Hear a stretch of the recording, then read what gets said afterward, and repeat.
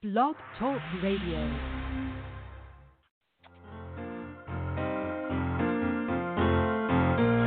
And I got the HD blues, and my life feels kind of rough.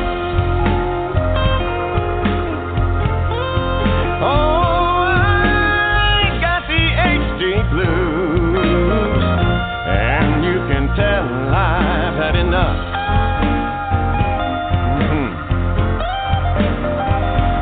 Though there ain't no cure yet for me, baby, I won't ever give up.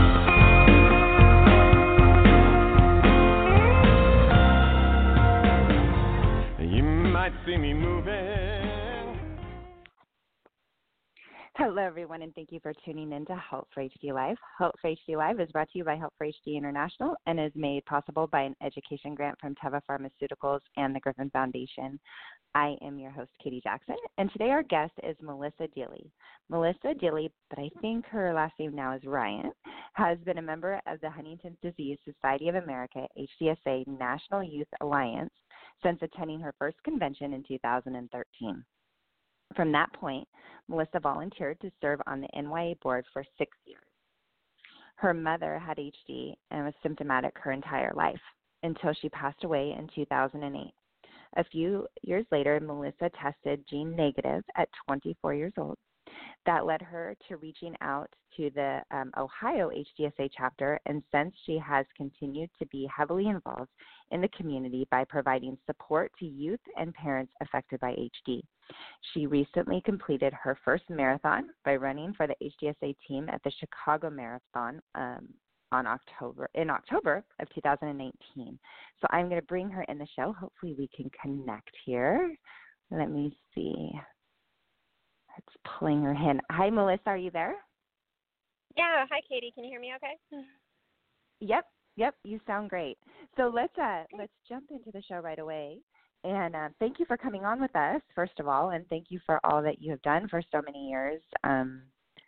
I am always so having 3 children at risk, myself and my husband just passing away from HD, and my young children having to watch their father live with HD and all he had to go through. I'm always very, these shows really touch me, and I learned so much being a mother, having children at risk. So thank you so much for coming on the show and talking to us today about your story.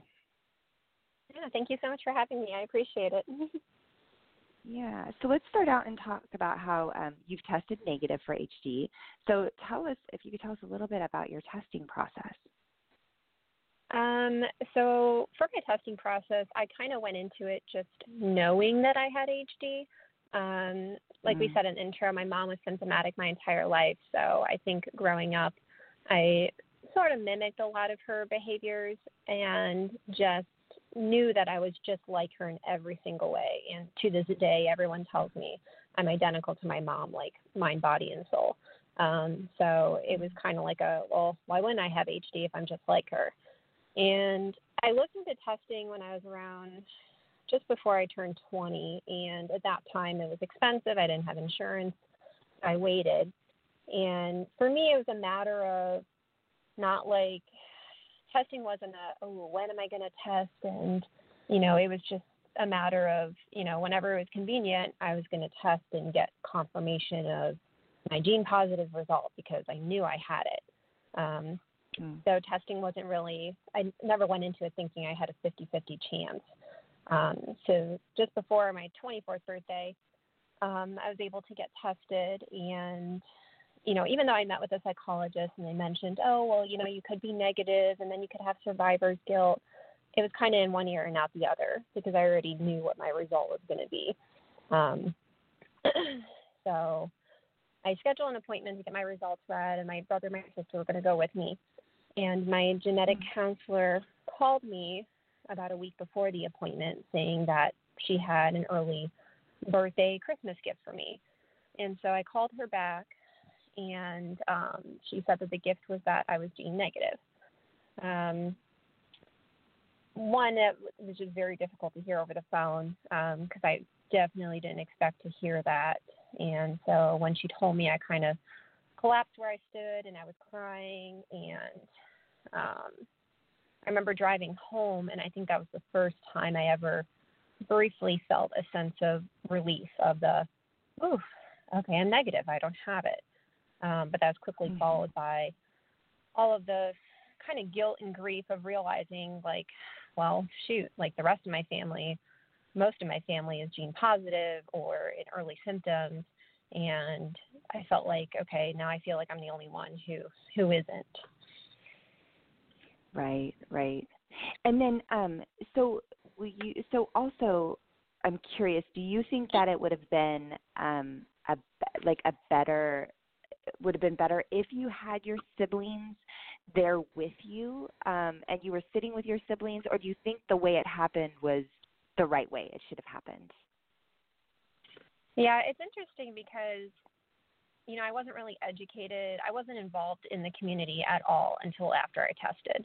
So I think I might have decided to do it differently had I been involved and learned about the testing process and heard other people's experiences. But I think I still needed the results in person, and I don't think that it would have necessarily been a bad thing if my siblings were with me.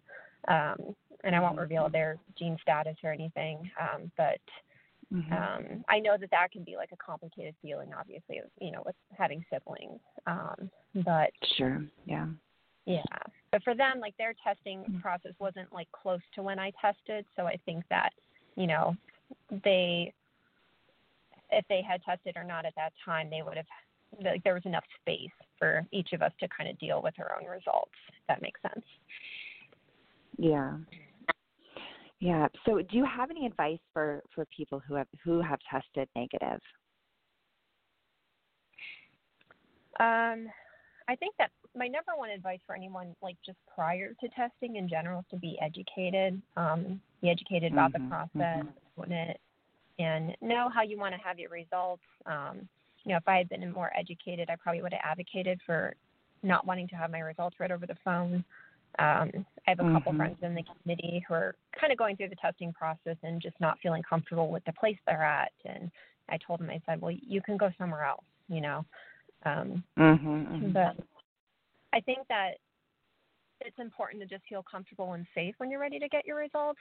And for me, I've spoken about testing gene negative, and we'll talk about survivor's guilt. I've done some sessions at the Huntington's convention, and I remember at one point an NYA member came up to me and they said, wow, I didn't realize all those feelings could come with that side of the coin. So just based on that, I think it's really valuable to be able to talk to other people and get different experiences. And then post-testing, whether you test negative or positive, I think number one is just taking care of you. And I know a lot of people who have come up with good ideas about planning, trips or activities or staycations or whatever they need, like, directly after the results, so you have time to kind of sit with those and process it. But also knowing that, processing those few days of feelings isn't it. You're not done dealing with the results. They're kind of a lifelong process, and the feelings kind of come and go in waves, and it's important to just not fight the current, to kind of go through it, and that way you can kind of resurface. Right. And testing negative is just like a complicated thing to talk about, because for me, I've always felt like I'm not allowed to, because it's not like I'm gene positive, so I should shut up. So it's a weird, thing to talk about, because it's also like, I don't want to bring attention to it. It's not about me. It's about, everyone who has HD. But I think one of the most important things I learned is that even though I'm gene negative, it doesn't lessen the impact of HD on my life. And sure.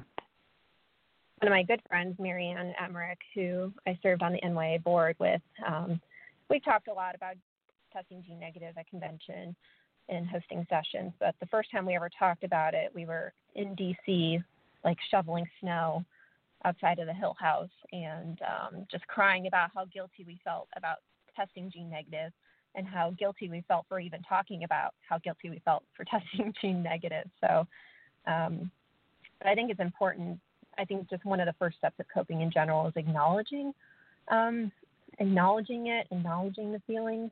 And I think through conversation, being able to kind of identify and describe the feelings has been a really important process for me. So I think that would be a really important process for anyone.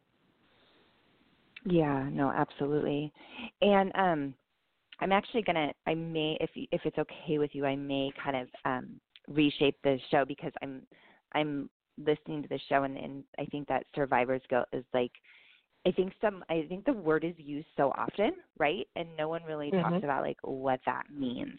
And I think that that's like a show in itself. And I know that you're a seasoned speaker on survivor's guilt. So the show is actually is shorter when it's live streamed. So I'm wondering if I can wrap up in the next couple minutes talking about your marathon running, and if we can maybe call back in, because that'll give me more time if you're willing to talk like for like a little bit longer, 15 minutes or so, on survivor's guilt and things that you've talked about in the past. I don't know if you're willing to do that. I'm putting you on the spot on air, which is always like the worst place to be. Yeah, no, I would love to do that. Clearly, I'm a talker, and I could talk forever about the subject. So that's perfect. So I'm going to wrap up in the next couple of minutes, a couple of shows, and then if we could actually call back in, and then that way we have more time to talk about survivor's guilt, because that is something we don't get to talk about a lot, and I would like to not try to rush that. Yeah. But let's just go. So you just ran a marathon. That is impressive in itself. My goodness. Yeah. But especially for a purpose, I bet it's very cool.